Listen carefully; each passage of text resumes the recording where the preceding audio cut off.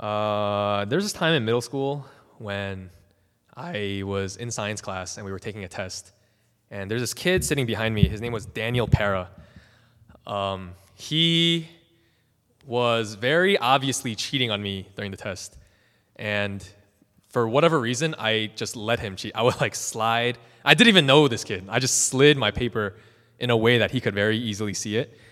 And went on to the test. I felt pretty confident, and then he submitted it first. But then after he submitted it, I was like, oh shoot, I think I should change one of my answers. But and for some reason I was conscious of him. So I was like, whatever. He deserves a lower grade anyway.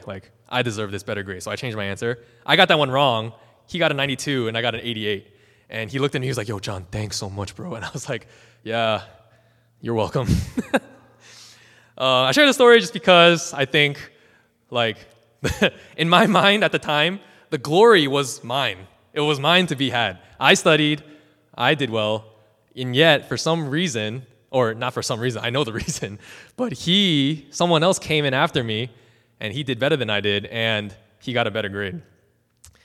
And I think that story kind of paints a similar image that we have for our two characters in this story, but in this passage. And we'll read a little bit more about that. But I think to give a context of what we're going to do, so Joe's off for 6 weeks, as we all know. And in the coming 2 weeks, we'll have 2 guest preachers, but then the 3 weeks after that, it'll be me. So I thought that this would be a nice time to try a sermon series, the first that I've ever done. So I wanted to look at David and Saul. So not when David was king yet, and not when Saul stopped being king.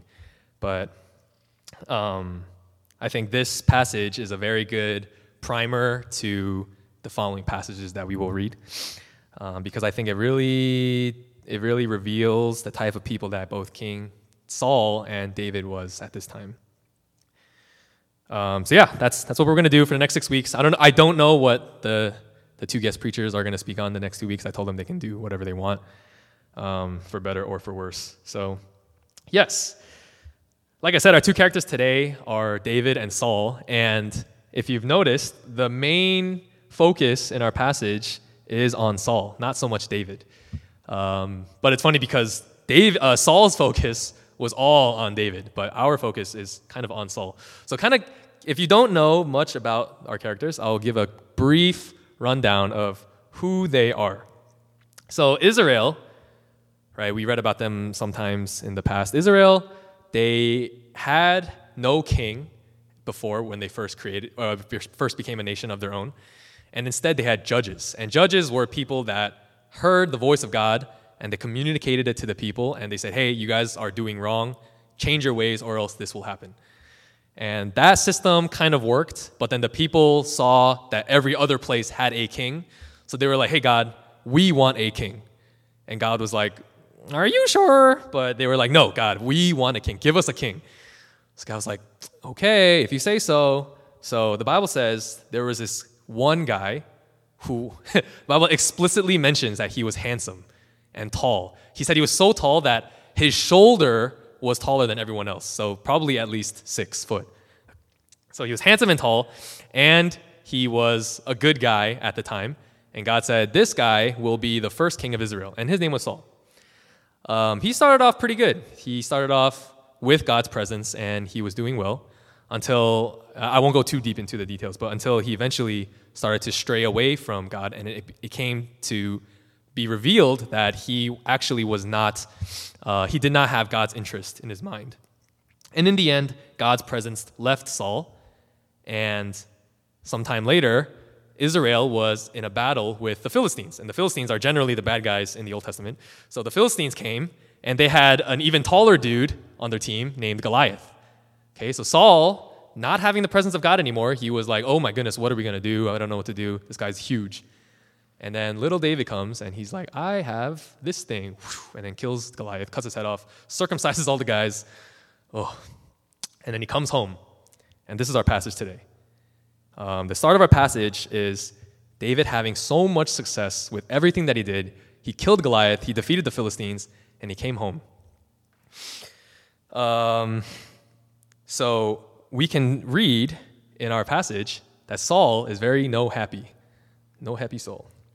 But I think Saul's actions in our passage today reveals several questions that we can ask him. Several questions that when we ask him, maybe we can even ask ourselves. So the first question that I want us to look at, or we want us to consider, is whose kingdom was Saul actually seeking? Whose kingdom was Saul seeking? So in verse 8, I'll read it again in our passage, verse 8. So Saul was very angry. This saying displeased him. He said, "They have ascribed to David 10,000s, and to me they have ascribed thousands. And what more can he have but the kingdom?" I always thought this passage was funny because the people were singing about two other people, right? And how could they make these lyrics sound nice? Like, oh, Saul has killed his thousands, but David his 10,000s. And then Saul is getting so mad, right? He's so mad that in his mind, he's like, these people are singing that I've only killed thousands. And then he says something very interesting. He says, what more can he have but the kingdom? I think for someone to say that, that must mean that in their mind, there is nothing better to have than the kingdom. And being the king, it's expected that he should have it. But for some reason, he was feeling like he was losing grasp of his own kingdom based on this one troll song that these people were singing. Okay, but when he was anointed king, when God anointed him as king, right? God basically put him king over the kingdom, obviously. And I think when I read this passage and when I think of Saul's situation, there is, and maybe this came to you too, but there is one verse in the New Testament that Jesus says that comes very obvious to mind, which is in Matthew chapter 6, verse 33, when he says, "Seek first the kingdom of God and his righteousness, and all these things will be added to you." Seek first the kingdom of God. Okay, but Saul, seeing that people were singing about someone else, is very clear that he was not seeking the kingdom of God, but rather he was seeking the kingdom of Saul. And now when we hear this question, seek for the kingdom of God, what is the kingdom of God? Right? Is it heaven? No. Is it? I think the kingdom of God is actually us. We are the kingdom of God because we are God's people and we belong in the kingdom of God. So when Jesus says, seek first the kingdom of God and his righteousness, who is God's righteousness? It is Jesus. Right? Seek first. So seek for God's people. Seek for Jesus. And all these things will be added unto you. And I think in the context of Jesus saying that, he was saying, if you're anxious, if don't worry about what tomorrow will bring, for tomorrow will worry about itself. But seek first the kingdom of God and his righteousness, and all these things will be added unto you. And Saul's like, but my people, So who is the kingdom? What is the kingdom of God? It's us. But what is the kingdom of Saul? I think it's just him. Right? Because clearly the people are not on his side anymore. And the only one who's with Saul at this point is basically Saul. Not even God is with Saul. What I find funny and interesting is God called Saul handsome, tall, and a freaking king of Israel. Right? If God said you're handsome and tall, you better believe it. I would hope you believe it. Right? But despite that, what was Saul so caught up in? He said, oh, but these people love this kid more than me? Right? Saul was upset that people were just singing songs about someone else rather than how great he was, despite hearing from the creator of the universe himself that he was the way he was, specimen, as they say. And I think for us, when God calls us his people, right? God says, you are my child. You are my beloved. You are fearfully and wonderfully made. you are tall and handsome, king, queen. That should speak to us when we have moments of solitude. That should speak to us when we have moments of self-doubt and maybe even self-hatred, self-anxiety. And I know, obviously, that's easier said than done, right? That doesn't just, like, oh, you said these things, so fixed, I'm healed. But I want us to at least consider, I want us to at least consider, God only chose Saul to be a temporary king over Israel, and he said these things. But being a temporary king over Israel was still a big deal, and even still, his presence left Saul. But for us, how much bigger is it that we are children of God, that he promises that he will never leave us? That, no, we're not kings, right? We're not tall and handsome. Like, I'll be the first to admit it. But God promises he will never leave us nor forsake us. And that is something that was not available to Saul. So how much greater is that, just being a child of God? And that's something I just want us to consider. But bringing it back to our passage and our point, Saul, like I said, Saul was seeking his own kingdom, but not the kingdom of God.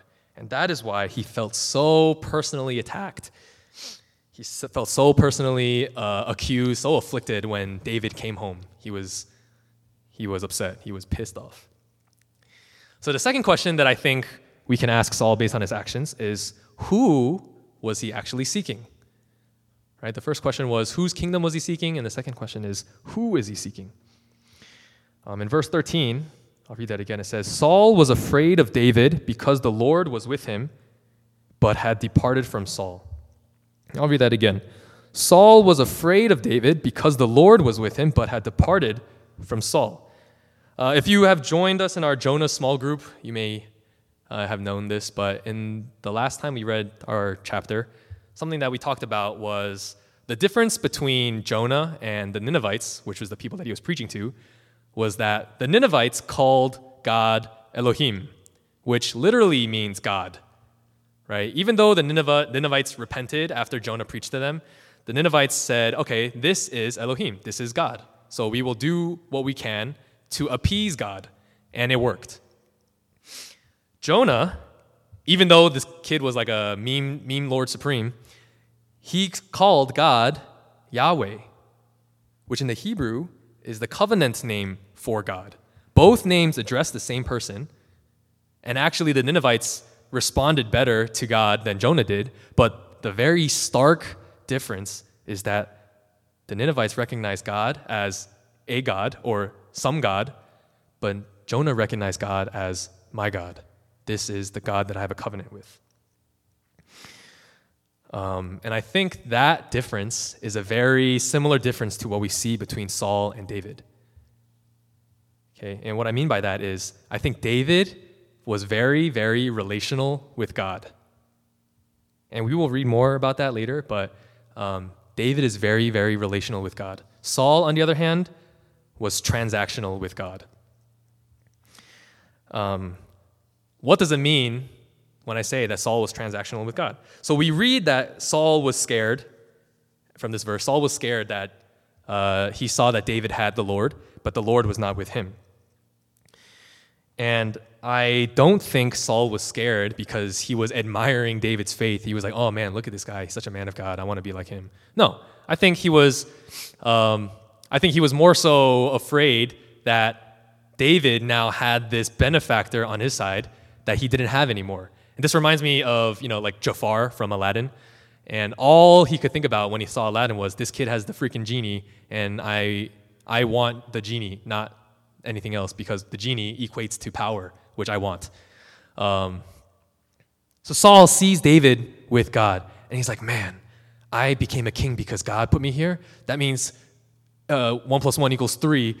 David's going to be king next. And that scared him. He's like, oh, first the people love David more than me. Now he has God. This kid is the real deal. And we will read about this in the coming weeks, in the coming chapters, but this eventually pushes Saul to attempt to murder David multiple times. And we kind of see this in this passage here, but he didn't try to kill him. He just tried to pin him to the wall, but he failed. But eventually, Saul tries to kill David many times. And I think even Saul and David's reactions to each other, that's telling of their stance with God. Because Saul knew, he literally said himself, the Lord is with David. And yet he tried to kill David. Meanwhile, David, he had so many chances to kill Saul later on. But he refused to touch him because he said, I will not kill the Lord's anointed king. Even in that, even in murdering your arch nemesis, David considered the heart of the Lord, and Saul was only considering his own. Well, this is pretty short. But as I said, Saul looked at David and he said, God is with him. I want what he has. And I think when we say something, I don't know if you've ever said this, but I know I have. But if we look at other people maybe and we're like, oh, I want my relationship with God to look like that person's because look at the life they live. Look at the kind of life they have, right? So stress-free, so cool. I think that very innocent, very honest thought is kind of a seed that spreads to a line of thinking that Saul had. And I'm not saying that's explicitly wrong. I just want us to be careful when we say things like that. When we say, oh, look at their faith and look at what they have. Look at what they have because of their faith. I want it. Right? But rather, let's adjust the wheel. If you've ever thought this before, but let's adjust it to be like, look at their faith in God. Because look at God. I want my relationship with God to be like that person's because look at God. Look at God and everything that he's doing, everything that he is, everyone that he is. And I think that is something that Saul just did not have. That is the point that Saul just missed. And this eventually led him down a trail of misery, and some people even say like psychopathy. Is that a word? Is that how you say it? Psychopathy?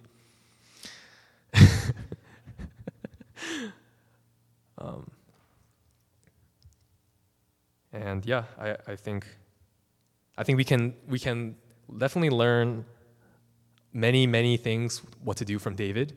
We can just as much learn many things what not to do from Saul. And our last point is Saul was appointed by God to be king of Israel, and he failed. He was the very first king of Israel, and God said himself in another passage, I regret making Saul king.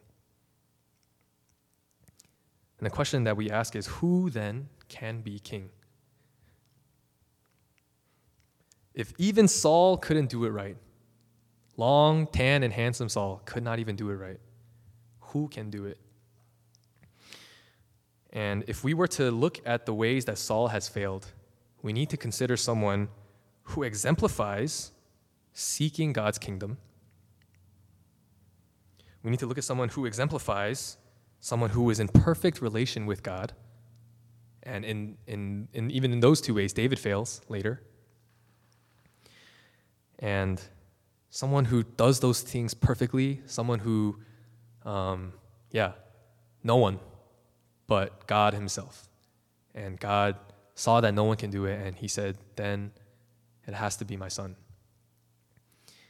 And even that was not enough to, even just coming and just being God was not enough to save the sins, because someone had to die for our sins.